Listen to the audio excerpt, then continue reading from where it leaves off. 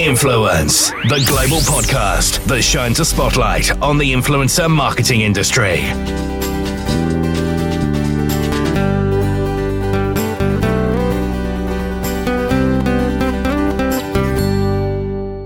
Welcome to another episode of Influence. I'm Gordon Glenister, and today we're going to be looking at two ends of the influencer world in the same sector. In a short while, I'm going to be talking to Amy Shearer, who's Head of Influencer Marketing at global giant Mumsnet. But first, I met up with micro-influencer Louise Simpson, famous for her blog, Three Little Tinkers. And I began by asking her how she got started. Well, when I started out, I had a not on the high street store, like a small business on Instagram. So I set my Instagram up to drive traffic that way. I was a children's illustrator, and I did baby blankets and vests and all sorts of things with my designs on. And that store was called Sweet Little Tinkers.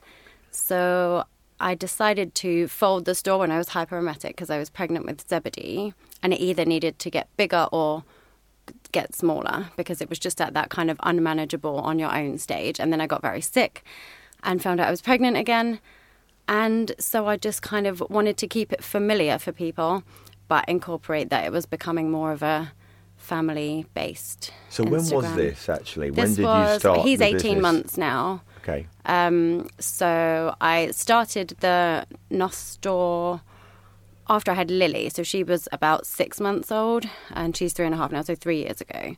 And so then I started on Instagram probably 6 months after that, a little while. Wow. And how's it? You still got the store? Is it still No, there? it's I decided to close it when I was sick and pregnant with Zebedee. When sort of I started this content creation thing by accident, because I was just Instagramming pictures of my kids while I was stuck in bed.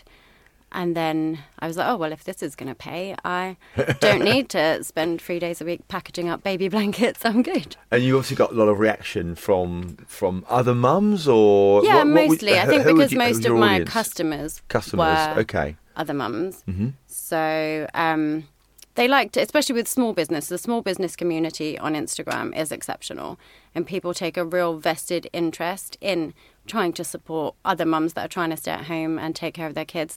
And it's such a wonderful community. So then because of that, people actually did want to get to know me and know what my kids were doing, and that their money was paying for ballet lessons or swimming classes or all of that kind of thing. So we sort of made a lot of friends that way. Brilliant, great.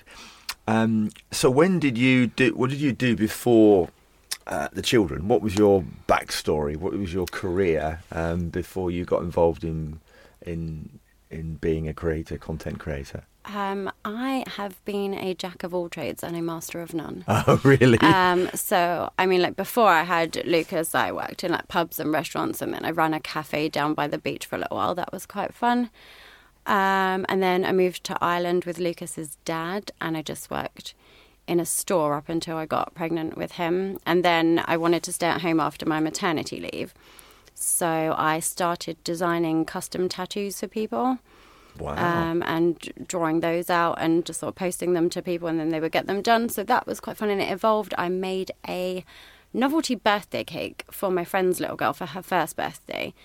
She was three months older than Lucas. And then from that, I started doing cakes. And I did that for a few years, 2 or 3 years, up until no longer than that. I probably did that for about 5 years, up until Lily was 6 months old. And it was a bit too stressful. I had a wedding and a 5-month-old baby. And I was just like on edge and like to the point of tears. Like, this is the most important day of somebody's life, and if I mess up their cake because my baby is crying, I'm going to be the devil. Oh, no. And it was a bit too much. And so at that point I was like, right, I need to find something else to do. And that's when I started illustrating. I used to paint like custom peg dolls of people's kids as well. That's a very Insta thing, or at least it was a few years ago. Wow. And then my illustrations, and that's how I got involved with Not on the High Street, and until I got sick. And then I started using my business Instagram account to post pictures of just me at home and stuff to kind of keep that connection with people, because it's very isolating being stuck in bed for 4 or 5 months when you're sick. And then Johnson's Baby approached me and said, oh, we would love you to pay you to post about this and to try some stuff out. And I was like, okay, that's a thing. I'll do that. Wow. And it sort and when of was that? What year was that? That was when I was pregnant with Zebedee. So about probably just under 2 years ago. Okay, so not that long ago then. No. So yeah, and then it sort of from there, I got involved with finding out how to do a few other little bits and bobs. So how do you balance? I've been quite intrigued in how influencers and creators balance their personal with what they're trying to do with their business. I mean, particularly for you with 3 little rascals and all the other things. Presumably, have you got a network of support with your parents or others around you, friends? Yes, I It's difficult. I don't think balance is something I'm very good at, especially because the two worlds are so closely mixed together. Yeah. So I now have childcare. I have like nursery for the 2 younger ones, or nursery and preschool, all day on a Monday. And then Lucas goes to breakfast club at school that day, and he goes to gym after school. So I have from 8 until 4 now, just literally as of this month. And I've started to schedule the whole week of Instagram on that day and have it done. And then if something else gets thrown up, I can factor it in without all the stress of it quite so much. But yeah, I don't ever stop. I'm not good at taking a minute. So I just, it's go. Do you think some people that see the posts and they see what you do realise what goes into creating some of that content? You know, whether it be photographs or... I was with somebody just the other day, actually. She was showing me her phone and all these photographs that she'd taken to post just one. Mm-hmm. And so I was going to ask you the same question. Do you find that actually content creation is a lot more than perhaps somebody might be otherwise aware of? Yes, definitely. I think there's a bit of a sort of an opinion. I think from the way influencer marketing started, that, you just get some free stuff and you take a selfie on your phone and that's all it is, and it's like you're just getting like stuff for doing nothing, whereas actually I can do 2 or 3 days work and end up getting nothing out of it, because you have to do the work to pitch for things and they might go with somebody else, and there's so much. And like you say with the photos, like I might take 300 photos to get one and then decide I don't like any of them and start all over again with something different. I think like the more seriously you take it, I mean, because you can still just take a selfie on your phone and do great, but for me personally, it doesn't work that way. I mean, I did have a look at your Instagram account just the other day, and one thing that comes across really well is your consistency of your style. So if I was a brand wanting to work with you, I could see it is very consistent, and there's a similar colour theme going on there. So again, you must work quite hard at making sure it fits in with your personality and your brand. So how important is that for you? I am so anal about the colour of my Instagram. It's actually a bit ridiculous. Like, so many beautiful photos don't make it because they are the wrong colour. But I think that, especially from like a brand perspective, but also for like my followers, where the subject of a photo might change because it's just sort of lifestyle. So it might be kids, it might be me, it might be a book. It's not got that very niche kind of consistency thing where I'm posting one subject per photo, every photo. So for that reason, I feel like it really needs to all tie together impeccably well. So I always edit everything the same way, and I'm very strict with my colour scheme. All the pink and grey and nothing else. I have like weave in some colours through a series of pictures. That's brilliant. I have to say it's really, really good. So on that note then, what sort of tools do you tend to use that help you do that? What software packages and would you sort of recommend? I have like so many, I probably can't even remember them all, but basically Lightroom is life. Like, you can't edit anything if you've not got Lightroom. Okay. So everything starts off in Lightroom, and then depending, like if I'm going to make it a bit surreal, and I'll use Photoshop, or I just tried one the other day that like animates your photos. I think it's called Pixaloop. That was a lot of fun. And I've PixArt on my phone, and but primarily it's Lightroom and Photoshop. And what about, obviously Instagram is very big for influencers and creators, but what about YouTube and video? Have you thought about progressing that further?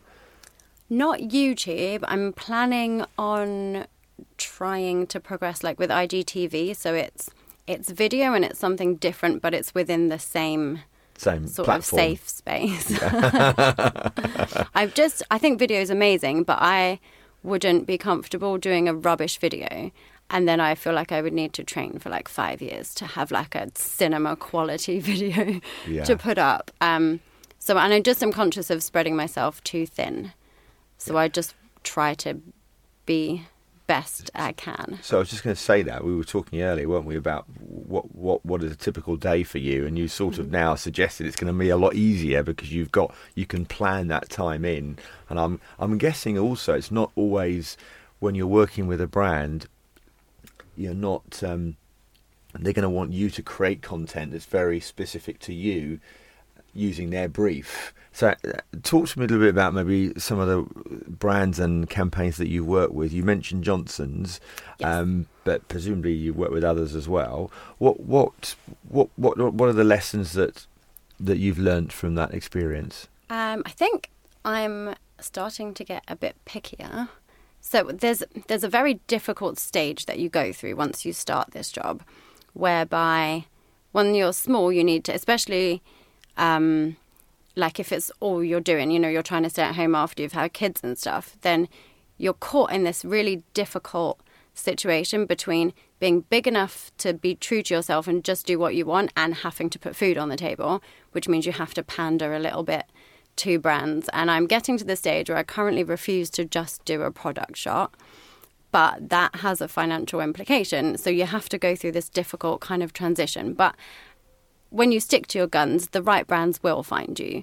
And you do find, like agents and things that want you to be more creative and that want you to stay true to your voice. And I think slowly brands are starting to understand that your people follow you because they like you, because they want you to do things the way that you do them. And then if I just threw a product shot on my Instagram, it would bomb. Like people would just be like, what the hell is this doing here? Well, I think it would look like it was inauthentic for you. Yes, it would. And one of the things I always say is people are, just as you said, following you and what you're all about. So if it adds to helping and supporting your followers about something that's new and exciting, that's relevant, then I think they're going to be engaged with that. But if it's completely distorted and it looks out of place, particularly what we were talking about now with all your colour scheme, it wouldn't work, would it? So, no, not at all. I think brands are still on the edge. It's still a relatively new industry, and a lot of them, I think, are a bit scared to kind of get out of their safe zone, and so they'll stick to, like, it's easier if you have, like an interiors account and you have a lot of, it's easy to do like product placement and stuff in it. Well, I don't have all the beautiful interiors. I do have a pink sofa of dreams, so if someone wants to send me a cushion, that's fine. I can do a product shot. But, I think that I try to keep it a little bit more fun, a little bit more interesting, try to get a bit creative with it. But not everybody is brave enough to pay for that. So you mentioned product shots and placement, and I've spent some time with some influencers recently, and they are absolute photo addicts. It is quite overwhelming, getting them to sit still and not want to take pictures of food or the venues or whatever. And it just makes me aware that there is this desire to please their audience and to keep their message, keep their communication and activity all the time. Do you think that's a pressure for some people? Now, you get to a certain level of an audience and they almost want more of you. I remember seeing something over Christmas that said, I'm taking 2 weeks off social media. I need a bit of a break. Do you think that's a challenge generally for the space? Yes, definitely. I think, especially like if you want to change what you're doing or you feel like you're evolving and then you're scared that your audience don't want to evolve with you. Like, I'm going to have to keep having babies so I can post baby photos. But the chances are I'm not having any more babies, so it has to evolve and it has to become something else. And that's a lot of pressure to keep kind of coming up with new and interesting things that people aren't going to just be like, oh, no, that's not what you do. I don't like that. And so that is a lot of pressure to keep doing that. And also all the messages, and they're not just numbers, they're people. And I genuinely value that. And I try to think about them all like in a stadium and how ridiculously insane that would be. And then so make sure I respond to every comment, to every DM. But that takes a lot of time, and it's a lot. I think it's very bad for my eyes.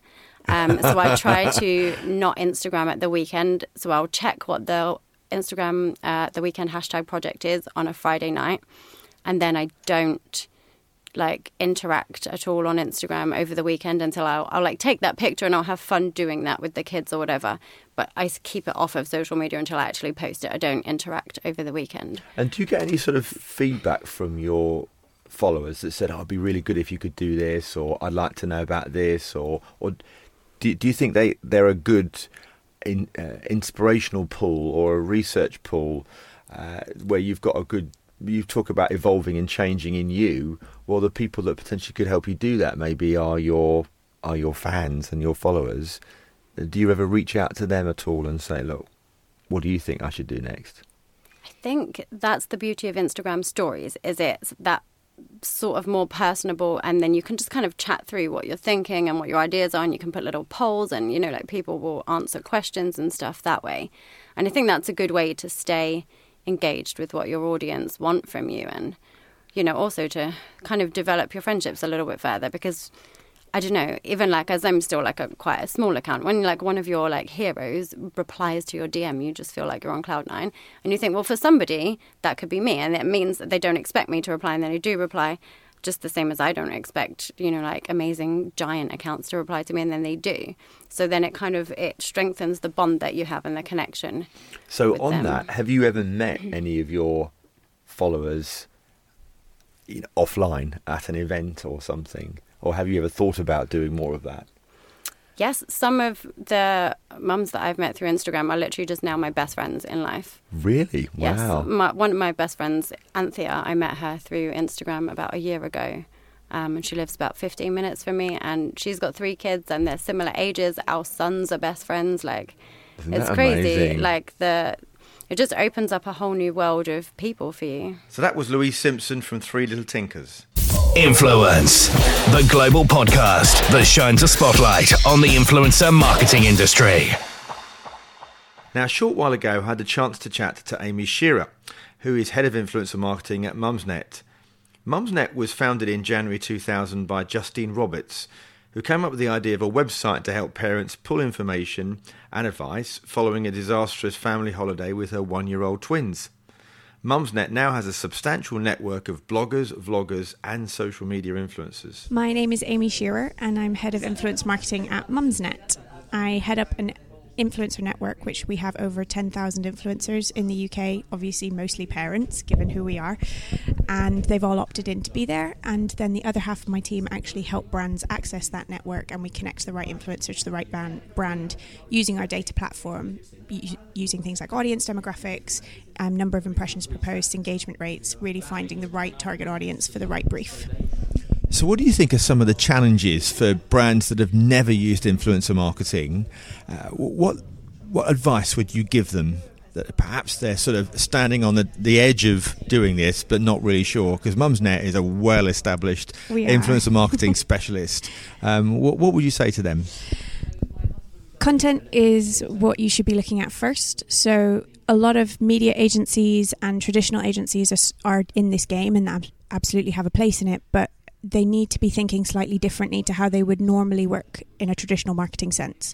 Things like, the number of eyeballs and impressions that come to a piece of content isn't necessarily the best measure. Look at how many comments a piece of content is getting. Look at how you're genuinely affecting a member of that influencer's audience, and make sure that however they're engaging, it might not actually end up with a click-through and a purchase on that exact piece of content, but over time that influence will grow. And think about how you as a person function.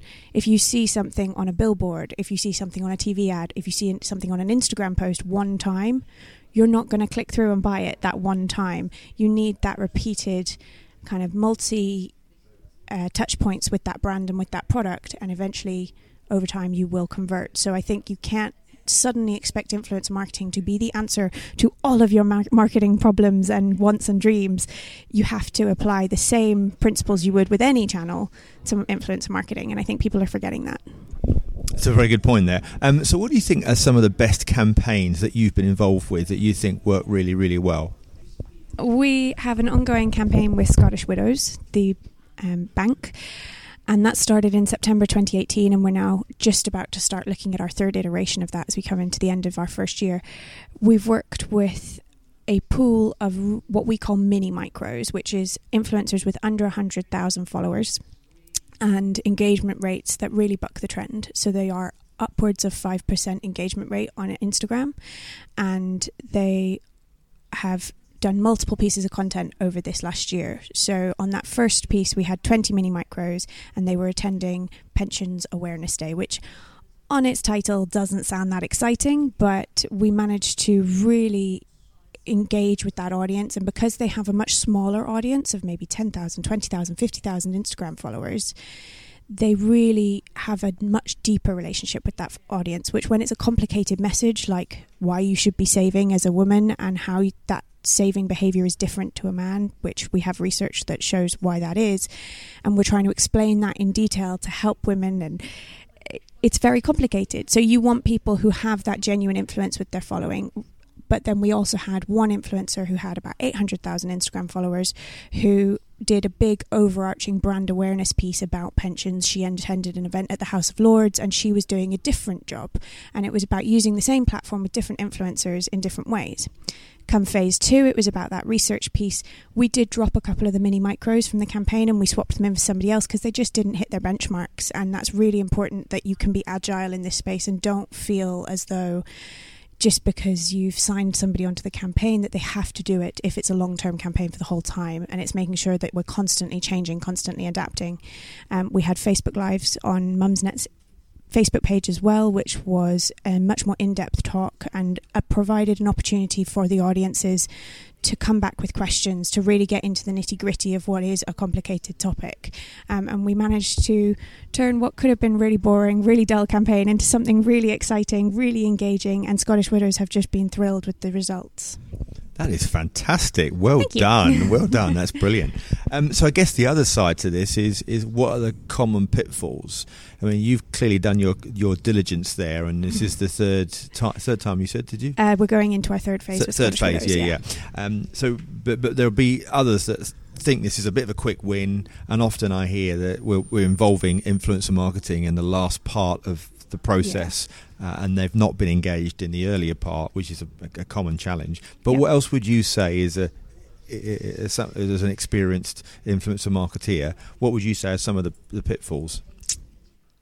So absolutely agree that in exactly the same way as when you're starting that campaign planning, you're thinking about your media spend, you're thinking about where regionally you want those out-of-home placements to be, and then you're thinking about social, you're thinking about your TV.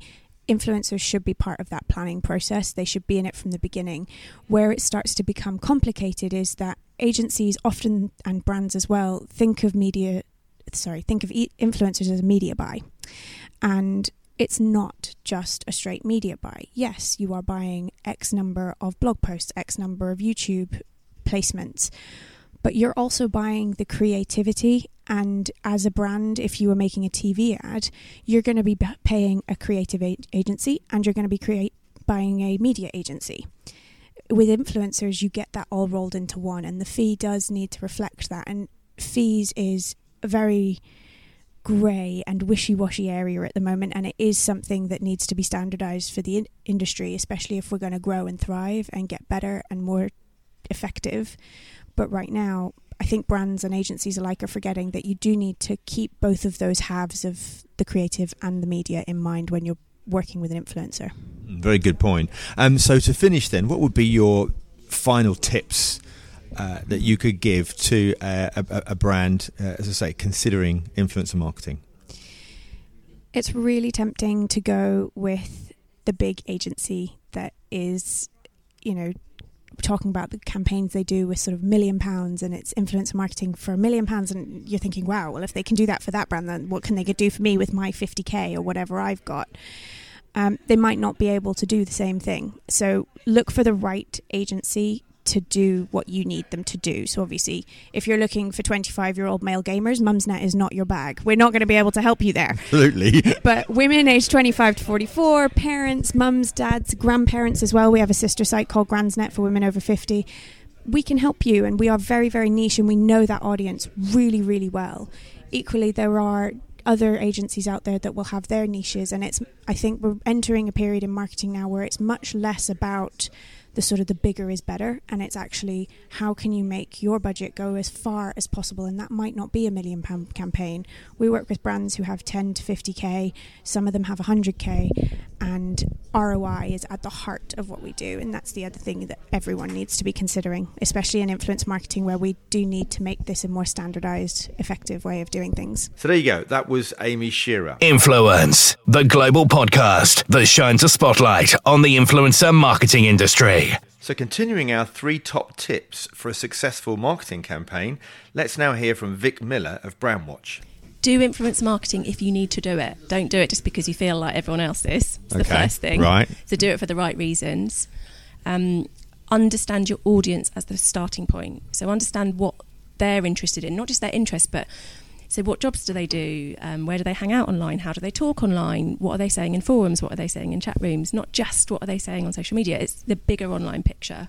When you found the right influencer or influencers, and they don't have to be these huge big celebrities, but the people that resonate with your audience, the messaging that you use, work with them on that, but understand from that, the research you've done and the consumer insights you've taken in the early stages, the kind of language that's right. And now let's take a look at some of the events coming up in the influencer and marketing world. The Influencer Marketing One-Day Masterclass will provide an introduction to all key elements needed in order to develop an effective strategy and drive results for your brand, product or service. It takes place on Friday the 20th of September at Unit 4 Galaxy House 32 Leonard Street in London. Tickets are priced at £295. You can find out more at experiencehouse.com. The Social Media Results for PR and Comms Conference takes place on the 6th of November at the Museum of London in Docklands. 35 industry leaders will refresh and reinvigorate your strategies with insights into the latest social media and influencer trends, show-stopping content and video strategies, proactive crisis comms, and how to monetize paid social and new technologies to drive ROI, prove business impact, and capture attention. You can find out more at prsocialmediaconference.com. And finally, Digital Growth Unleashed takes place in London on the 16th and 17th of October. This is an updated version of what was previously known as Conversion Conference, which was held more than 24 times at various locations around the world since 2010. The focus of the event will be on how to create the most compelling customer experiences by meeting the needs of your clients and prospects more fully. It's a live-only event with no video recordings. You can find all the details at digitalgrowthunleashed.co.uk.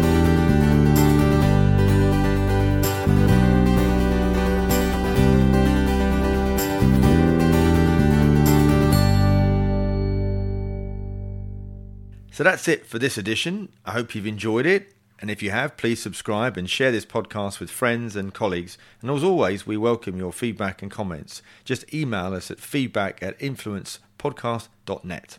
In our next episode, we'll be taking a trip across the pond to take a look at the influencer world from an American perspective. But until then, from me, Gordon Glenister, thanks for listening and goodbye.